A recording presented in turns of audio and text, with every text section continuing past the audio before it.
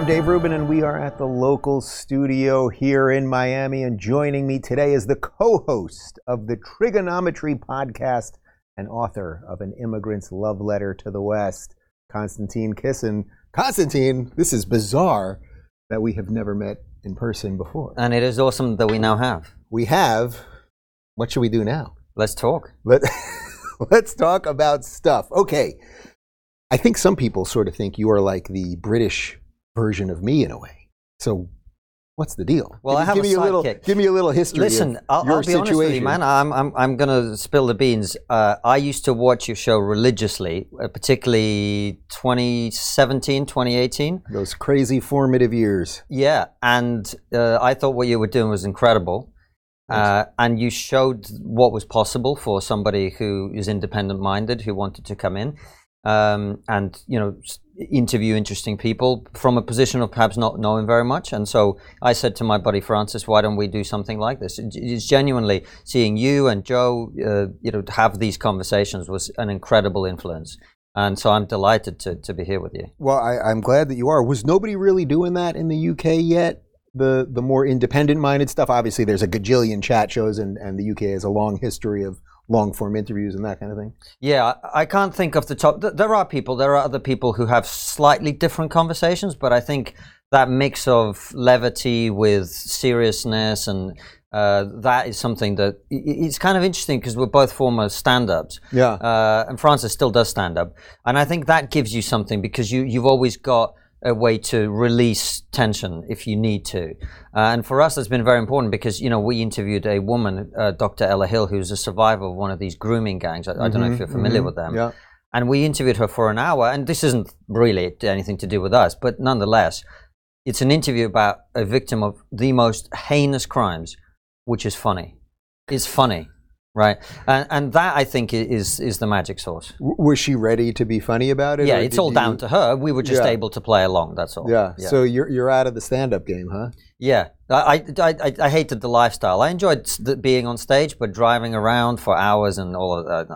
That's funny because for me too, I loved doing stand-up, and I do gigs still here and there and book tours and that kind of thing.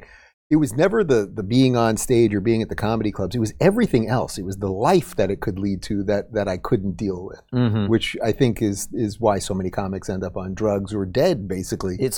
Look, there are harder lives, obviously, than standing in front of people and talking. Working in rice fields, maybe. Getting home at 2 a.m., waking up at 10 the next day is just not. I can't do it. And now you and I both are fathers, so it's not for me. When lockdown happened in the UK, it forced me to really evaluate it. And my wife, we've been married for 20 years. We have the most beautiful relationship. But I was working so hard because we were trying to get TRIGGERnometry off the ground. We were doing stand-up, both of us. Francis was doing. Oh wow, you married a comic too. Well, no, I married a comic. No, I'm talking about Francis. I thought you said my wife. I thought you said my wife. We did stand. She did stand. Yeah, sorry, I maybe misspoke. No, maybe Francis is my wife at this point. No, what was happening was basically both Francis and I were working extremely hard. Yeah. And by the time lockdown came, even though my wife and I have a beautiful relationship, it was kind of like lockdown sort of, I wouldn't say it saved our marriage, but our son certainly wouldn't have been born without it. Do you know what I mean? Because suddenly I was like, I'm at home now, and maybe I should actually spend some time with this person that I claim to love. So either I misheard you or you referred to him as your wife. In either case, one of us is not looking very good here.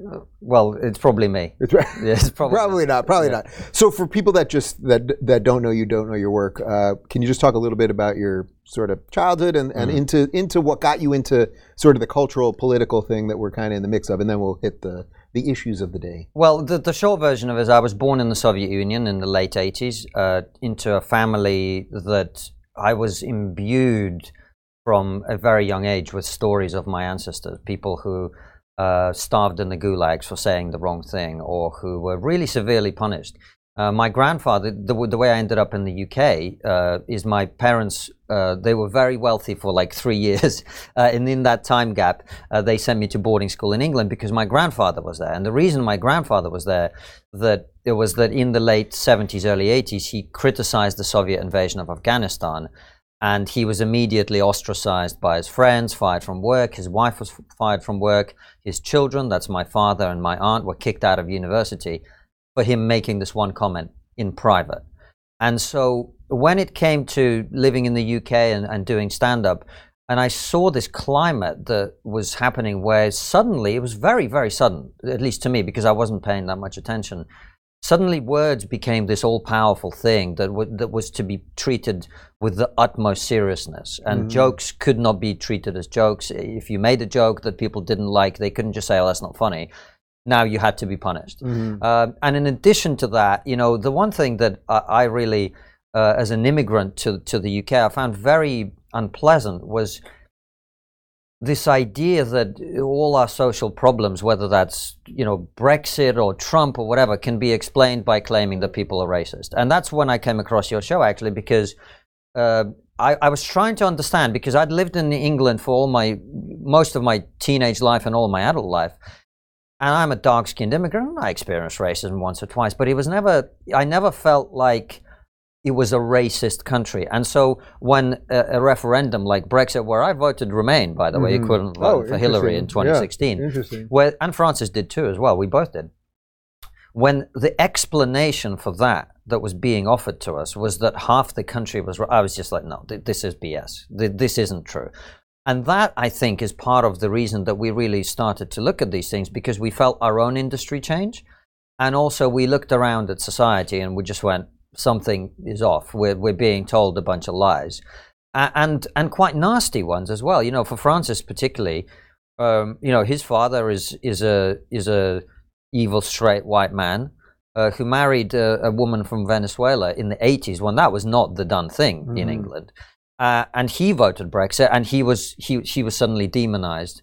And that picture of our societies is so inaccurate that it was very frustrating. And I think TRIGGERnometry is partly born out of that frustration. Right. It's interesting because I wasn't talking about Brexit that much at first, but then because of the Trump situation here, I started having a couple people from the UK and some Americans that were talking about Brexit. And then suddenly I had all these people in the UK watching, and I was like, well, I didn't even intend that to happen. But there was definitely a connection between Brexit and the Trump thing, for sure. There was, and the cultural forces that swirl around those issues are largely the same. Now, you guys do politics very differently to the way that we do, but fundamentally, the way I see it, it was a rebellion of the people. Whether it was channeled in the right way is a different conversation, but people, certainly in the UK, felt that a lot of their concerns were not only heard, but they weren't even being aired. And so that, I think, is why those two issues are very similar. And did that change your politics then, once you saw the reaction to Brexit? I mean, I think, like, if I was to somewhat try to pin you, I guess I would say you're a classical liberal. It has a slightly different connotation from a UK perspective. I have a hard time, even though I wrote a whole book defending liberalism. Right. From an American perspective, it's almost ridiculous to call myself a liberal at this point, just because people don't understand the words anymore. But did that shift your political ideology? I think it maybe did a little bit, but mainly I've become clearer about what I think. When we started TRIGGERnometry in early 2018, I wasn't someone who was politically educated. I studied politics in university, but it wasn't something where I had a political philosophy. Yeah. You know, I was a guy who did jokes about being Russian on stage for a living. That's what I did. Right. So it wasn't something that I really had thought about very much. And that's the beauty of what we do, is we get to be educated by our guests. That's what I really enjoy about it. But in terms of where I am now, it's hard to place, because it's a sad thing to say, but a lot of what I do is being in opposition to things. And it's actually something I've been thinking and talking about a lot, of getting past that, because we're going to have to. But up until this point, you know, I say that I reject wokeness because I'm a liberal. Right. That is my position. It's the most illiberal ideology out permeating throughout the West right now. Right. And I reject it also because I don't believe in discrimination. And if you believe in actual equality of opportunity and that people should be treated equally irrespective of who they are, you cannot possibly be woke. It's not possible, right? It's also not possible, of course, to go in the other direction. But that's about where I am. And in terms of, you know, where I am in terms of what I see from a positive side, it gets much harder, because I'm not ideological. I sort of pick positions based on whether that particular thing makes sense to me, you know. And so on certain things, people would place me probably on because now believing in a border makes you right wing. Now I'm on the right, I suppose, on that issue. On others, I'm very liberal. So socially, in particular. Right. So, which is odd to me also, not odd to me, but it's interesting to me to see this realignment, because here I am in Florida. I'm married to a man, father. I'm fully, wholly embraced by everything going on here in this sort of new freedom conservative movement. And if you were to listen to the media, this is the most homophobic, racist, bigoted, backwards place in the world. And from where I sit, it's literally the freest, as DeSantis says, the citadel of freedom right now. Well, I've only been here for a day, so I haven't had much of a chance to find out. But yeah, but they haven't come to get you yet. They haven't. Yes. They haven't. And what's interesting to me is that we are sort of in a position now, because we've been lied to so much, and because words have been debased to such an extent. They could say that, you know, DeSantis is whatever. I wouldn't be likely to believe it. Right. And I actually think that's that's a damn shame, right? It's not just a shame, it's very dangerous, in my opinion, because if you look, I was not a fan of Donald Trump. I remain not a fan of Donald Trump. But as someone whose Jewish ancestors fought on the Eastern Front to defeat Nazi Germany, it is an insult to them and to me to imply that this guy, whatever your view of his politics, whose daughter married a Jewish man who he then appointed to serve him, he is a Nazi. He hates Jews. He's anti-Semitic. It's an insult, and it's dangerous, because the problem we have is some people are Nazis, and we have to be able to say that's a Nazi, that's not a Nazi, and for that to be believed.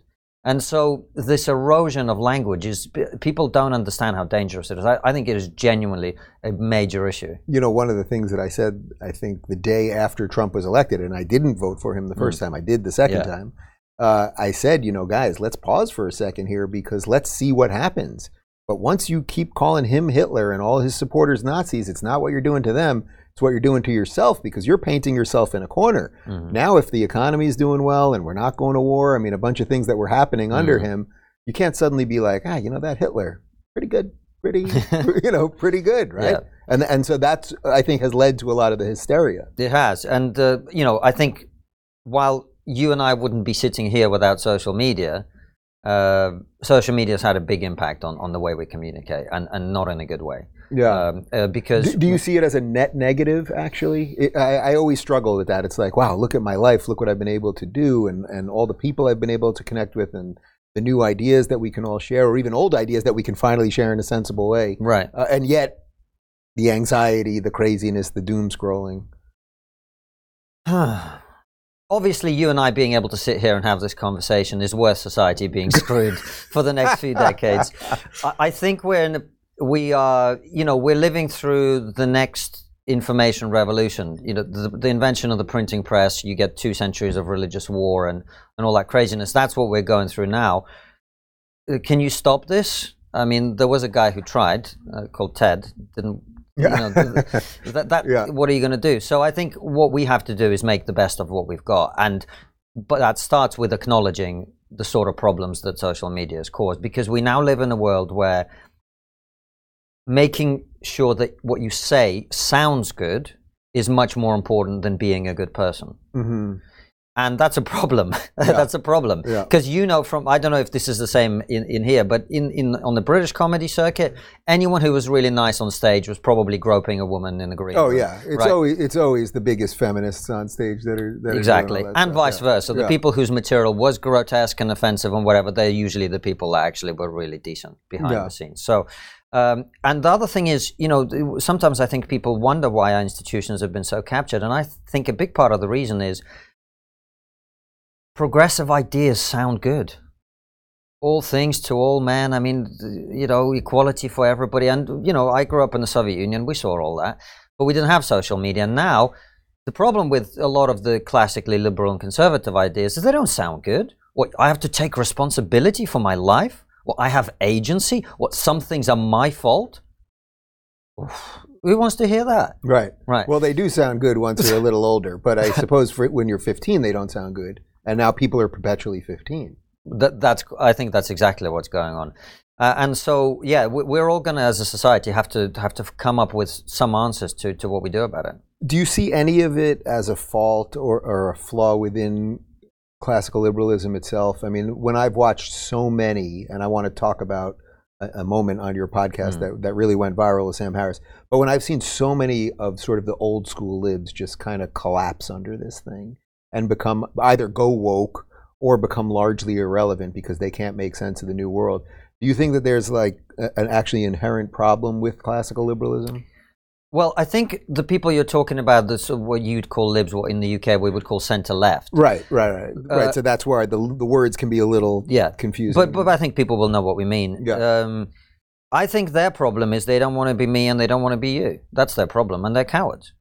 They're terrified. They're terrified of the extremists on their own team, and so they won't speak up. And when they do, what happens? They get called right-wing and all the rest of it. So a lot of them, we saw your journey and we were inspired by that. A lot of people see your journey or our journey and they're very put off by that. They don't want to be called names that they're uncomfortable with.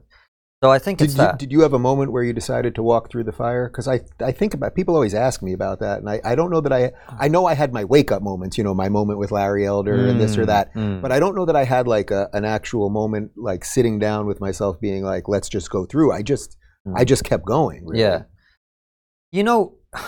It was never that hard for me, if I'm being honest.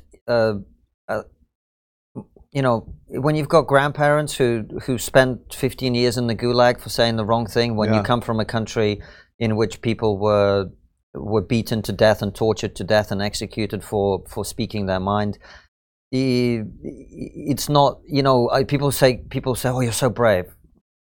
Come on, that's silly. So I was never really that scared of and plus I'm a contrarian asshole, so I like pissing people off. I like saying the thing that people don't want to hear, even that is true and that needs to be said. So I embrace. I'm quite a combative person by nature. I try to temper that, but I quite like it, to be honest. I wouldn't have it any other way. Yeah, it's interesting. I think one of the things that kept me sane throughout this was I didn't do this for friends. And I think a lot of people do a lot of this for friends and to be liked. And it's nice to be liked. I'm not saying it isn't. But my best two friends, one of them I met the first day of kindergarten in 1981, and one of them I met the first day of third grade, a couple of years after that. So as I saw people kind of like me and then they suddenly didn't like me, I was just kind of like, all right, well. And it's still painful. I remember you going through that. I remember you would talk a lot about, this friend and that friend, and I understand that. Yeah. For me, it was easier because, if I'm being honest, I never liked 99% of the people I was working with. It must be nice being a total contrarian. I would say I'm like a begrudging contrarian or something, but there must be something very refreshing about the full thing. I like the space I'm in now. I really get on with people in this space because we operate in the same way. But comedians tend to process the world through emotions, and I don't. And I get very tired of people who believe things because those things make them feel good as opposed to because they're true. So, when I was doing stand-up, I would leave a gig the moment I was done, 90% of the time. You didn't want to sit down with all the alcoholics and complain about all the problems in the world and not have a dollar between you? No. And, I'm even though I'm an adopted Brit, I have a much more American attitude about life. I want to be successful. I want to be great. I want to be the best at what I do. I don't mean, have the most subscribers or what. I want to get better. I want to improve. I want to create. I want to build a team. I want to build a business. I want to build a YouTube channel. And that's not an attitude you're allowed to have in the British sort of creative arts. It's funny. I remember I met a guy who I haven't seen for a long time, and he had just opened on tour for Ricky Gervais, which is a huge achievement, right? That's huge achievement. Pretty good. And I was like, "Oh man, congratulations!" And he was like, "Oh yeah, I got really lucky." I was like, "What do you mean? I've seen you work for 10 years. Yeah. But we do have that sort of, you've got to play yourself down a little bit in the UK, and I can't do that. So let's talk about one of the guys. And you said to me right before, my rules. I have no rules on this show. And you said to me right before we started that you have no rules in essence, but you don't like to talk bad about former guests. And I try not to do that as well. But I want to show a clip. That will be tested over time. It will be, right, no, right. Well, I hate to tell you, it's going to really be tested the longer you do this. But in any event, we played a clip. We played two clips from you over the last year. I want to show people both of them. The first one I want to throw to is you guys had Sam Harris on the podcast. This is what, about 6 months ago now? It was closer to a year ago. It was last sort of July, August, I think. Wow, time flies. All right, so it's about 8 months or so ago, whatever it is. Our last trip to the US. Do you want to set it up in any way, or should we just throw to it and then we'll dissect it? No, you go for it. All right, so let's throw to the clip. I mean, Hunter Biden, at that point, Hunter Biden literally could have had the corpses of children in his basement. I would not have cared. Right, it's like there's nothing. First of all, it's Hunter Biden, right? It's not Joe Biden. But even if whatever scope of Joe Biden's corruption is, like if we could just go down that rabbit hole endlessly and understand that he's getting kickbacks from Hunter Biden's deals in Ukraine or wherever else, right, or China, it is infinitesimal compared to the corruption we know Trump is involved in. It's like a firefly to the sun, right? I mean, like there's just it doesn't even stack up against Trump University, right? Trump University as a story is worse than anything that could be in Hunter Biden's laptop, in my view, right? Now that doesn't answer the people who say it's still completely unfair to not have looked at the laptop in a timely way and to have shut down the New York Post's Twitter account. Like that's a left-wing conspiracy to deny the presidency to Donald Trump. Absolutely it was. Absolutely. Right. But I think it was warranted. Right. And again, it's a coin toss as to whether or not Sam, I'm sorry. That particular piece I'm really sorry. I was the one that said we should move on, but you've just said something I really struggle with there, which is the kids in the basement? Fuck the kids in the basement. I'm interested in democracy. You're saying you are content with a left-wing conspiracy to prevent somebody being democratically re-elected as president. Well, no, I'm content. Well, but the thing is, it's just not left-wing, right? So Liz Cheney is not left-wing, right? Liz Cheney is doing everything in her power. You're content with a conspiracy to prevent somebody being democratically elected. But there's nothing conspiracy. It's not. It was a conspiracy out in the open. But it doesn't matter if it was. It doesn't matter what part's conspiracy, what part's out in the open. I mean, I think it's like, if people get together and talk about what should we do about this phenomenon, if there was an asteroid hurtling toward Earth, and we got in a room together with all of our friends and had a conversation about what we could do to deflect its course, right? Is that a conspiracy? Man, that is something, because I know that Sam obviously was influential in your political and, I guess, cultural evolution, and you sort of tried to save him there, but... Well, I like Sam a lot, and I would say that out of all the guests that we've ever had on the show, he's probably been, present company accepted, the nicest person that we've had, in terms of, we actually on that day had massive tech issues, and he sat there for 40 minutes waiting for us to get the camera rolling. He was incredibly, and he made us feel really comfortable about that. So on a personal level, I really like Sam. And that's why, I was sort of, Sam, there's a cliff there, please don't walk off it.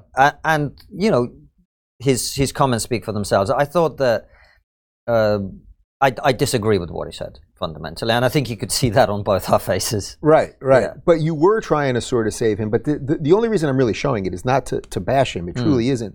But it seemed like almost in some ways a final nail in the coffin on this odd adventure that he's been on intellectually over the last couple of years, going all in on the Trump hate that you described earlier related to other people, or thanking Jack Dorsey for banning Donald Trump on Twitter when the whole idea of what we were all doing was in free speech. So that's why I think the moment caught fire the way that it did. Yeah.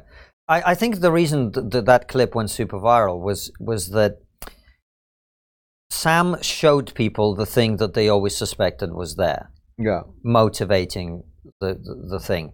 And it's a hard one, because the first thing I did actually after it happened is email Sam and just make sure he was okay, because it's not easy. You mean after it had gone viral? After it had gone viral, just to make sure that he was okay, because I wouldn't want a guest to come on the show and then who knows what happens from there. I was kind of concerned, to be honest, but he was very generous, and actually he said he thought we did a great job. Yeah, I think with that, my fundamental disagreement with Sam about this is that it's a threat misassessment, in my opinion. And if you exaggerate the threat in your head, you're then willing to take actions that you otherwise would not, and violate principles that you otherwise would not. And we saw this, as you know, during COVID. People get scared, people overestimate the nature of the threat, and then the reaction they demand from their government or they themselves have is just completely out of whack. And so destroying democracy to prevent Donald Trump, that doesn't make sense to me personally. Right. So let's talk about the COVID thing a little bit, because obviously it has framed almost everything over the last couple of years. I went radically anti-mandate and pro-freedom, literally moved my entire life across the country in the midst of it because of all of the craziness. I sense you're in a similar spot when it came to mandates and things of that matter, but what was your evolution like related to all that? I supported the first lockdown in the UK. We didn't know what was going on, and we were told it was very dangerous. And while we should all be skeptical, of course, of what the mainstream media tell us in that sort of situation, I do think as a responsible citizen, you do have a duty to at least consider it. And remember, what we were told in the UK is this is going to be 3 weeks, we're going to solve the problem, everything is fine. Oh, they told you 3 weeks. 3 weeks. We got 2 weeks. 2 weeks. They told us either 2 weeks or 15 days. Well, they were always working with one extra day. The longest 3 weeks in human history, those turned out to be. So at the beginning, I supported the first lockdown, but from there, I just felt that we went in a dystopian direction very, very quickly. And on the basis of data that to me didn't seem reasonable, we were forced to wear these face nappies that don't do anything, as we know. And not only do we know that now, we knew that before. We knew that before, right? And I think it signals to me something I talk about in the book, actually, that we are importing ways of doing business that are fundamentally anti-Western. And we have this from the UK. Neil Ferguson, not the historian who we love, but the guy who was essentially behind advising the government to have the lockdowns. He was a scientist in the UK. Oh, that must have been tough for our Neil Ferguson. Yeah, I imagine so. So he said in, I think it's a Times article, that we didn't know lockdowns were possible until we saw what the Chinese were doing. I mean, what a horrific... And I think this speaks to something else. You know, one of the things I mentioned in the book is most people don't know. Do you know where political correctness comes from? The term itself. The term political correctness? Yeah. I don't think so. The Soviet Union. And it never had anything to do with protecting the rights of minorities or not offending people or being nice or anything like that. It was a very simple thing to tell people like my ancestors, comrade, this may be factually correct, but it is politically incorrect. And what that means is you are not adhering to the party line, right?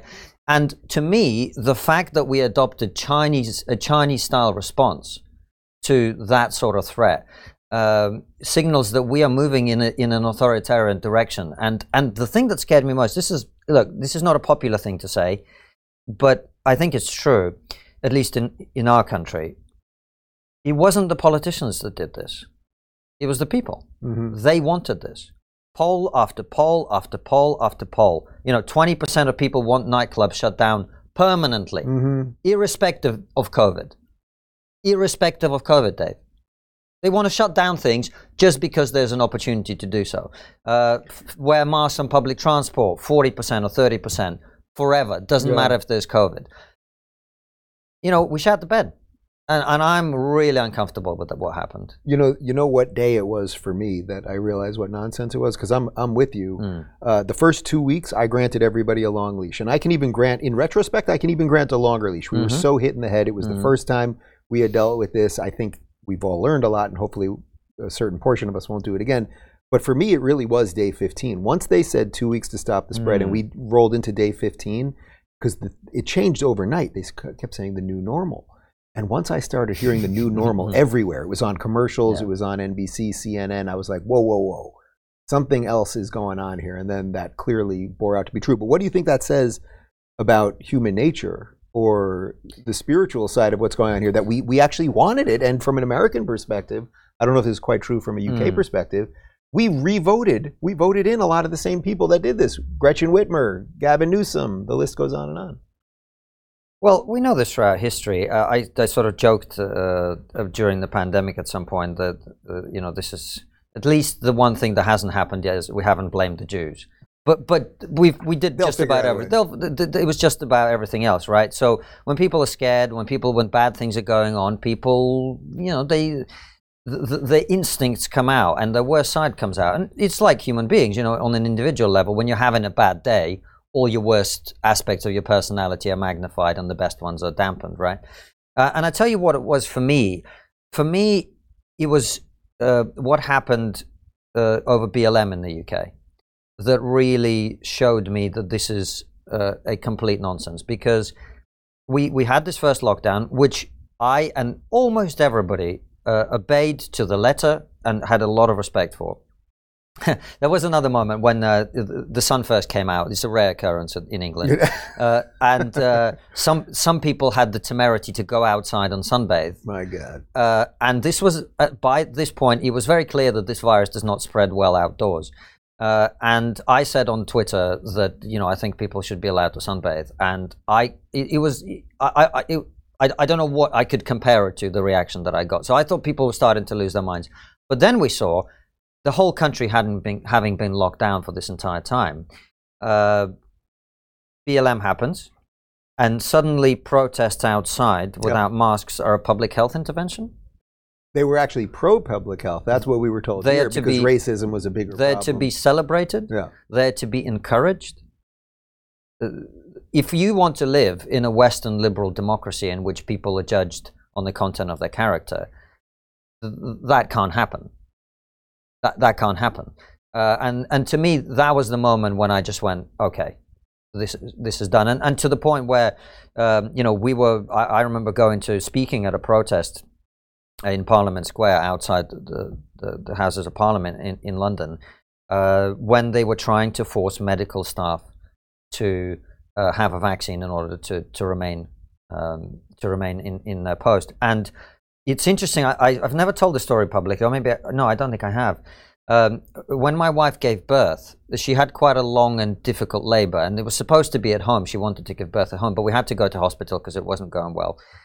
And it was a long and difficult and scary and all the rest of it. But as it was looking like things were going to get really bad, this midwife came in, who was a higher level midwife than the other ones, and she was like this angel.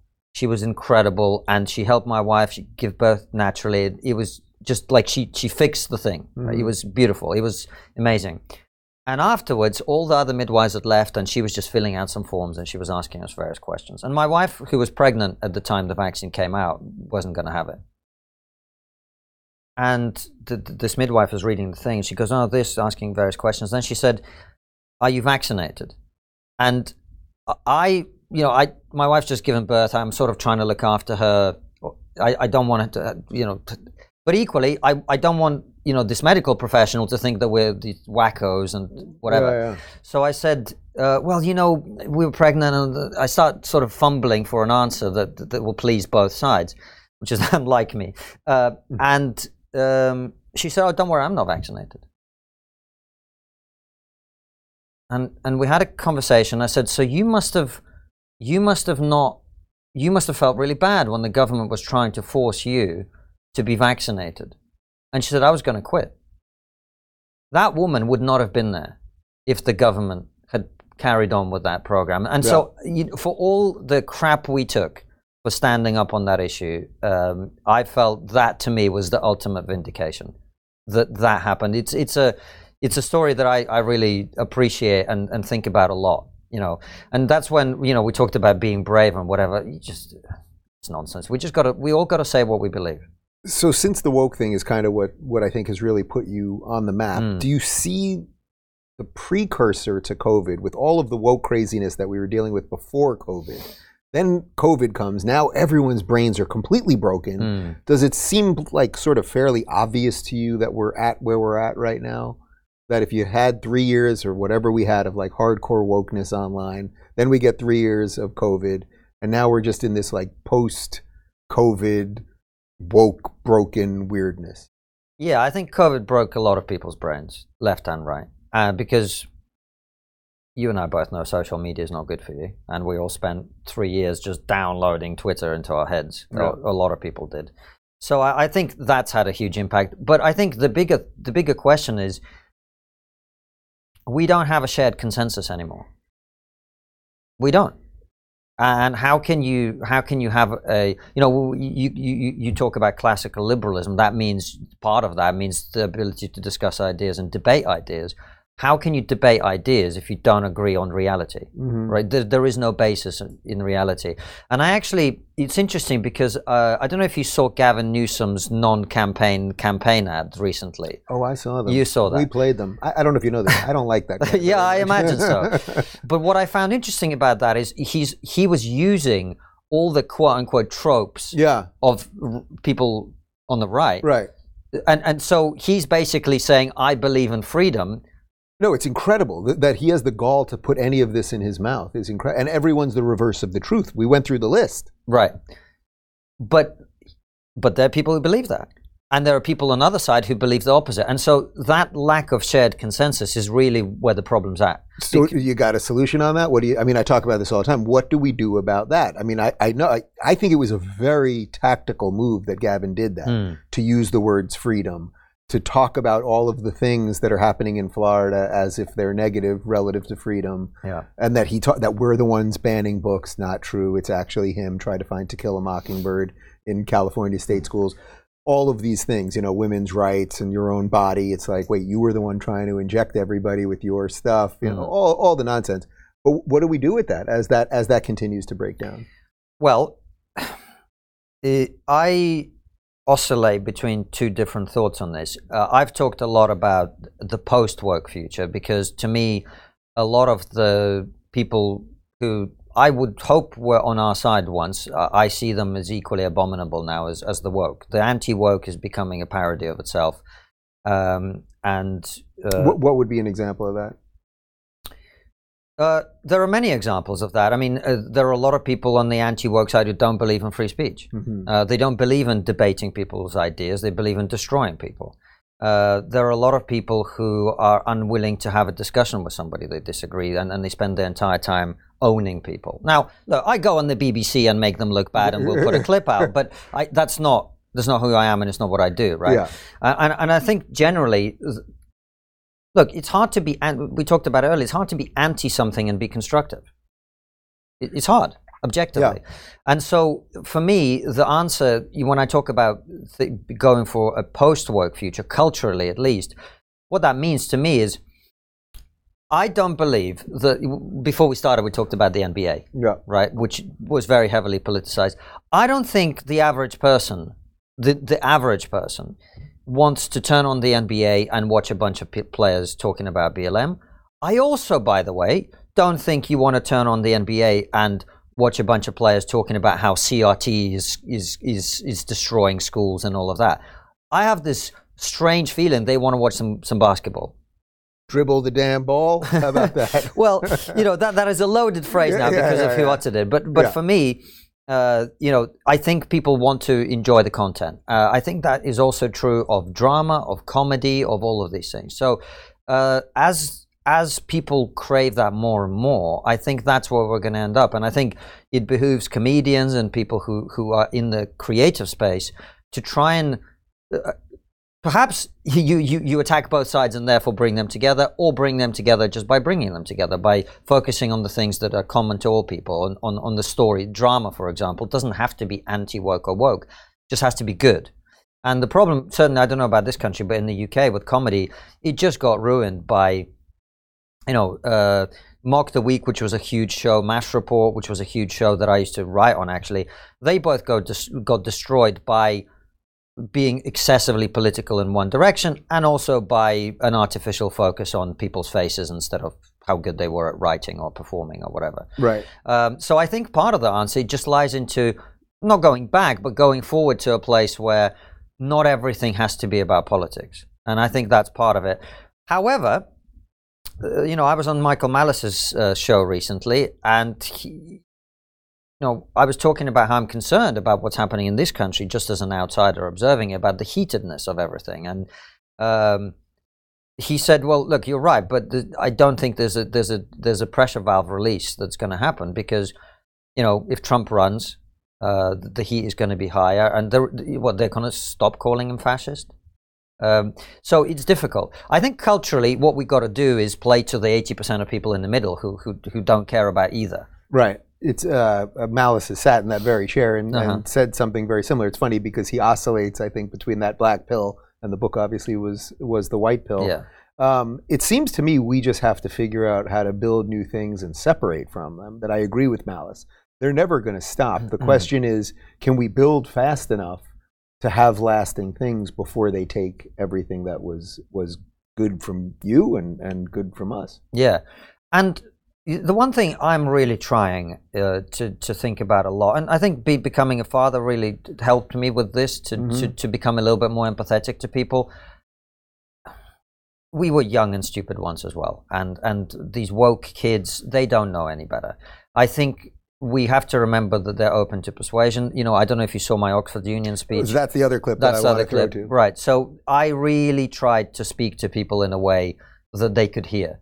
And I think that's also part of what we've got to be doing. I think we have to be less partisan ourselves. We all do. And I think there are things that I agree with left-wing people on, and there are things that I agree with right-wing people on, and I try to just find that middle and speak to them. And one of the things that therefore happens is I kind of deliberately actually piss off elements of our audience. We both do on purpose to prune the extremists. And I think that's the way you culturally do that.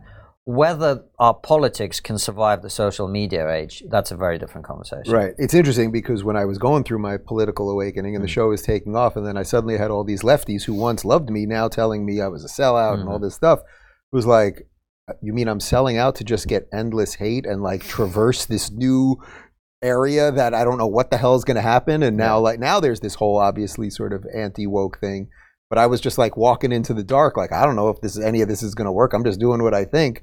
But usually people have a way of going after your motives. You know what's interesting is the more you become a public figure to any extent, the more you realize how ridiculous what you think about other people is.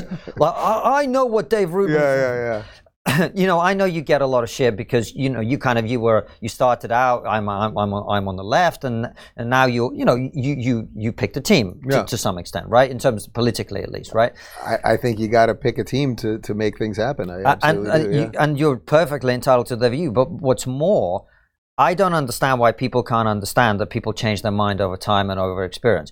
I imagine it is not uncommon for someone who starts out and builds a very successful business to become more right-wing on the economy. I mean, the more tax you pay, the more it hurts. 100%. I used to say this all the time, that my life was an example of the ideas that I was talking about on the show, because I agree with you. I wasn't an expert in a lot of these things, but I was talking to Jordan and I was talking to Sam and all these guys. And then my career started taking off. The business started being built. I was dealing with taxes and employees and all of these things. And I have more of this sort of freedom set of ideas. And I was like, oh, I'm putting these things into place, but I'm trying to build a studio in a garage in LA where they have 8,000 regulations and I can't put a vent over there and now it's too loud. And so all of the things that I was talking about, I actually was living through. And I think that solidified a lot of it. And that's why I never have any respect for people who make that argument about you or about others. People are going to change their mind over time. They're going to develop their own positions, and if someone started out being liberal and then became a conservative, people do that. Right. It's quite a normal thing. I mean, people have done this for millennia. Although it's a little curious when people go the other way as they get older, right? Yeah. There aren't many examples of that, actually. I mean, that one is harder to understand. I agree with you. Yeah, it's harder to understand. Yeah. So let's throw actually to the Oxford Union speech that you mentioned, because this thing, how many views did this thing get? It's hard to say. Probably somewhere between 100 and 200 million views. Yeah, across different platforms. Yeah. Ooh, lordy. All right, let's go. And the only thing that wokeness has to offer in exchange is to brainwash bright young minds like you to believe that you are victims, to believe that you have no agency, to believe that what you must do to improve the world is to complain, is to protest, is to throw soup on paintings. And we on this side of the house are not on this side of the house because we do not wish to improve the world. We sit on this side of the house because we know that the way to improve the world is to work, is to create, it is to build. And the problem with woke culture is that it's trained too many young minds like yours to forget about that. Thank you very much.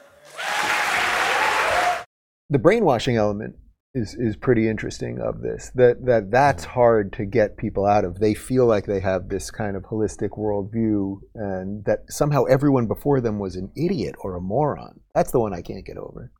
Yeah, to be honest, I think young people always think that about other generations. That, you know, that thing about when I was 20, my dad was an idiot, and by the time I got 40, he really wisened up. Yeah. Like, I think we all experience that at some level. So my issue is that, you know, look, culture is the brainwashing of young people. That's what culture is. It's the passing down of certain values and beliefs about what it is to be human and how we ought to conduct ourselves, right?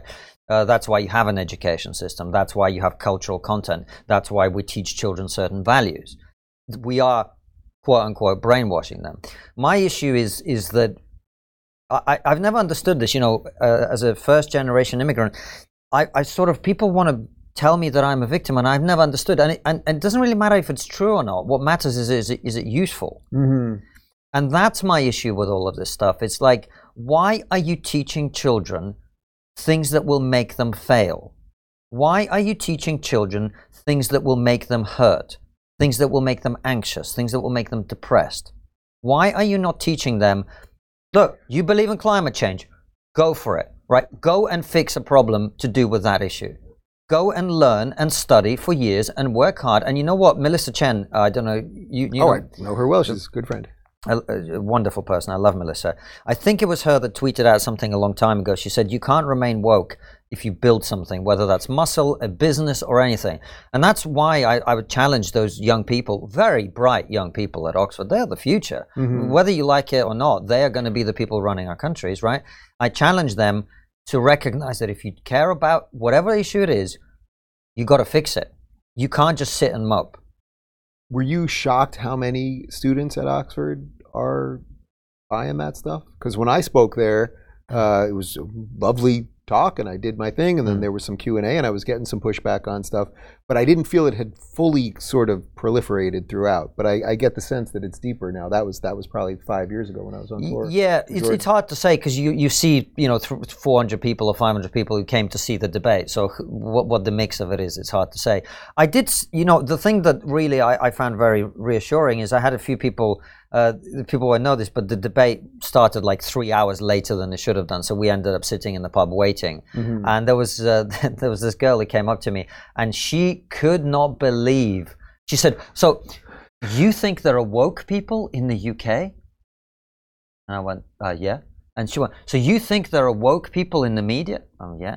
And she was like, "So give me an example." And I give her an example. And we went round and round for an hour. Yeah. Anyway, after the debate, you're going, lady, I got a big talk to you. After the debate, she comes over to me and asks for a selfie. So, you know, we gotta be willing to try to change people's minds. And I have hope for young people, because I was young and stupid, and probably am still to some extent both those things.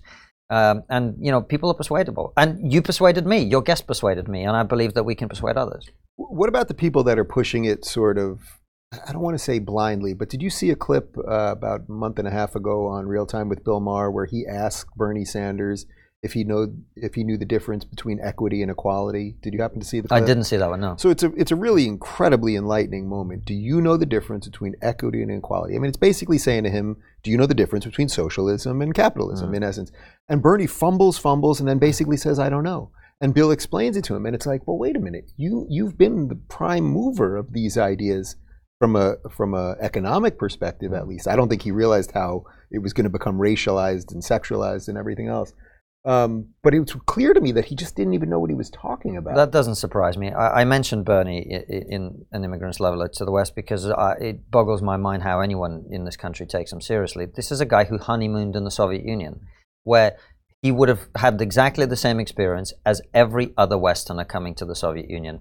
They would have been taken to some fake wedding where fake KGB agents were having a fake wedding, and then they would be taken on some kind of trip. Every movement would be controlled.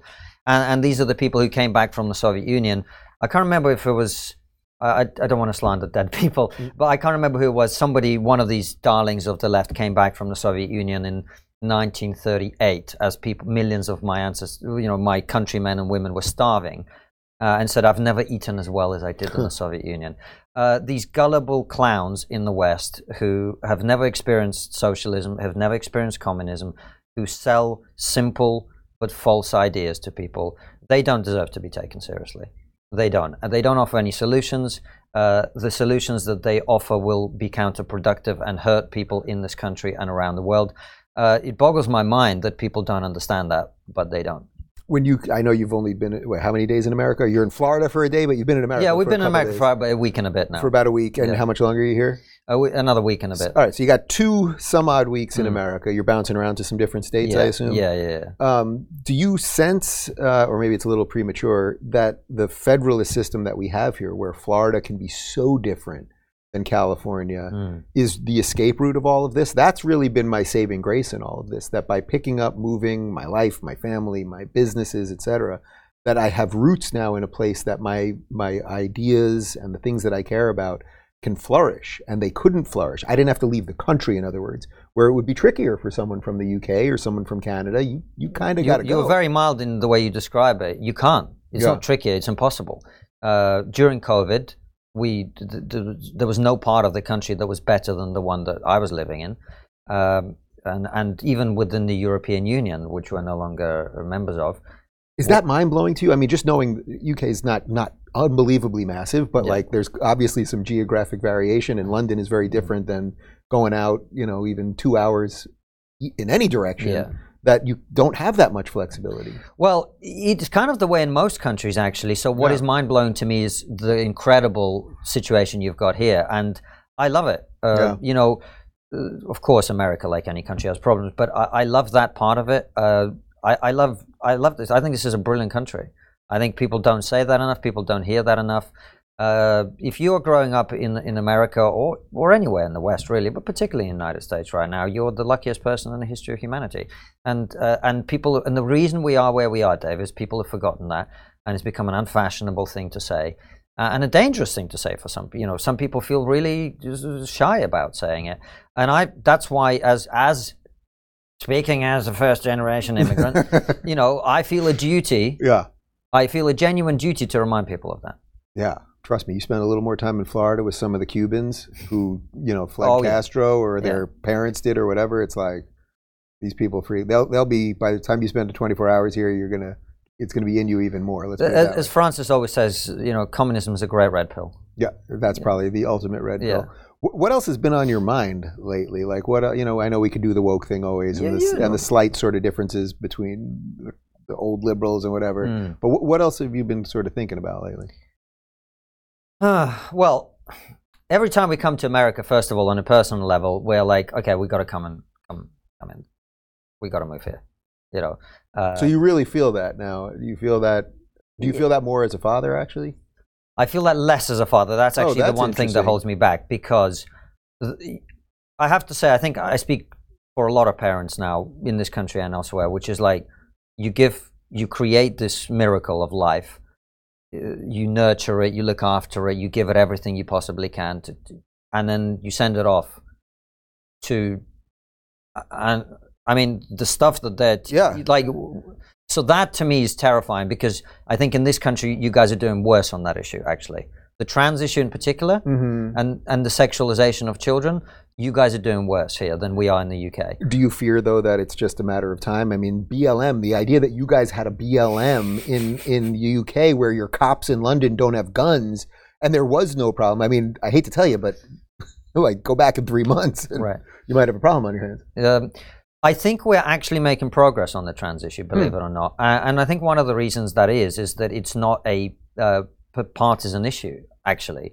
Really? So you're left there. The Labour Party is not all about this the way our Democrats are? The Labour Party mostly is, But most or as much of the pushback culturally and in sort of in our space and elsewhere is not from people on the right. It's from gender critical women, some feminists, some not. You know, Posey Parker, who we were one of the first people to ever interview in a long format. Oh, is that right? Yeah.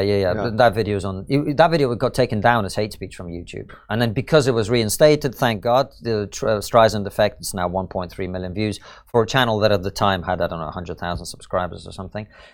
So it's people like her, and what that opens up is the opportunity for people who are not on the right, people like J.K. Rowling, people like Rosie Duffield, who's a Labour MP, to bravely step forward and genuinely bravely, unlike us. You know, these people get rape threats and death threats and all the rest of it, and join forces with others and actually tackle that issue. The Tavistock Clinic, which was doing a lot of these transitions. I mean, some of the stuff that's come out in the reports, I mean, people should look into that because it's absolutely terrifying.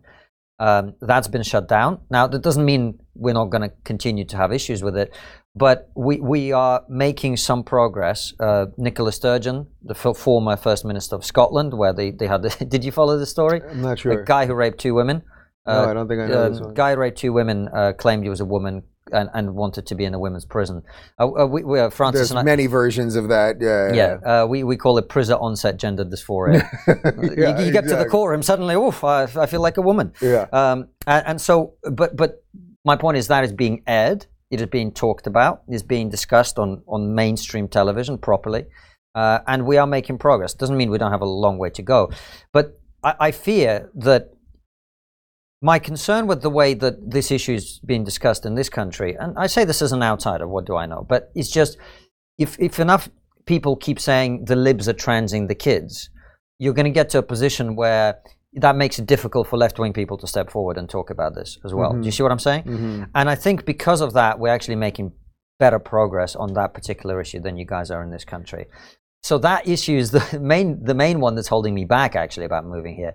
But the thing I love about it is, you know, I wouldn't worry about that because there'll be plenty of states where your kids will be just fine. Well, exactly, Florida, as long as it stays purple. No, right? We're red. You're all red now. Florida's basically the reddest state in the country in some ways. I mean, DeSantis won by 20 points. Yeah, super majorities on both sides. Nobody's coming for the gays. Nobody's coming for the black people. It's just fine here. That's reassuring. Yeah. And so, I like it. Like I'm sitting on the board of tourism. Yeah. You know, no, you like you're it not here. black or gay. You'll still be okay here. I don't think I can handle. I mean, how you boys get any work done in this year, I have no idea. But my point is, apart from my concerns about what's happening to children, this country's great. It's great. You want to build a business? Sure, go for it. You want to do this? Sure, we'll help you. Like, that's the attitude, and that to me is the most inspiring thing. And this isn't me, you know, shitting on Britain because I love Britain too, but my temperament, I think, is more suited here. So I see probably in the next 5 years we're going to end up here. So that's on a personal level. In terms of sort of societally and culturally, we talked about it already. We're going to have to work out what to do about social media. Yep. And that's a really tough one. That's a really, really tough one. Let me ask you one other thing, which is that I just finished watching, I think it's season 5 of The Crown. First off, did you watch The Crown? No. It will be irrelevant. You'll know enough about the monarchy to be able to ask my question. I really enjoyed the show, and what I putting aside any of the specifics of the episodes, this idea that the monarchy exists over time. And that it is constant. I mean, the whole point of the show is it's the constant battle between modernization and conservatism, and that something should last beyond a Labour government or a conservative government. And in some ways, I watch it and I think, boy, we could use a little bit of that in America, like something separate from our daily. You've got to go Republican this time. You've got to go Democrat this time, because it separates the sort of big ideas from the day-to-day politics. And I wonder what you think of that, if I explained it in a somewhat sufficient fashion. Look, having a thing that brings people together is important. This is what we've lost, right? And the monarchy, you know, we were in the transition, as everyone seems to be, on that issue as well.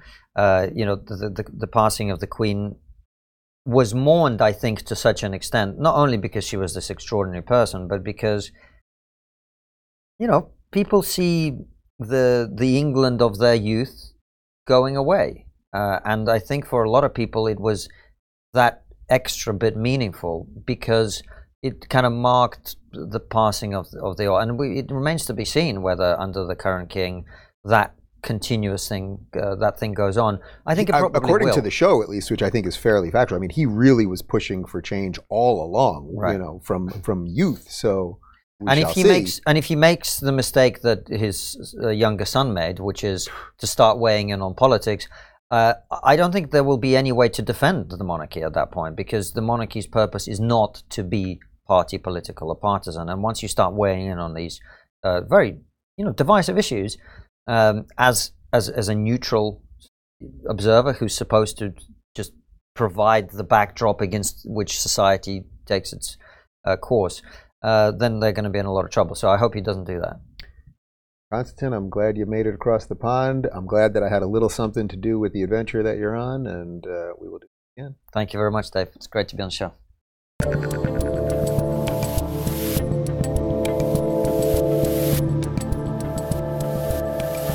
Thanks for tuning in to the Rubin Report. Don't forget to review, share, and subscribe to this podcast. If you're looking for early and exclusive content, you can join me on Locals at rubinreport.locals.com.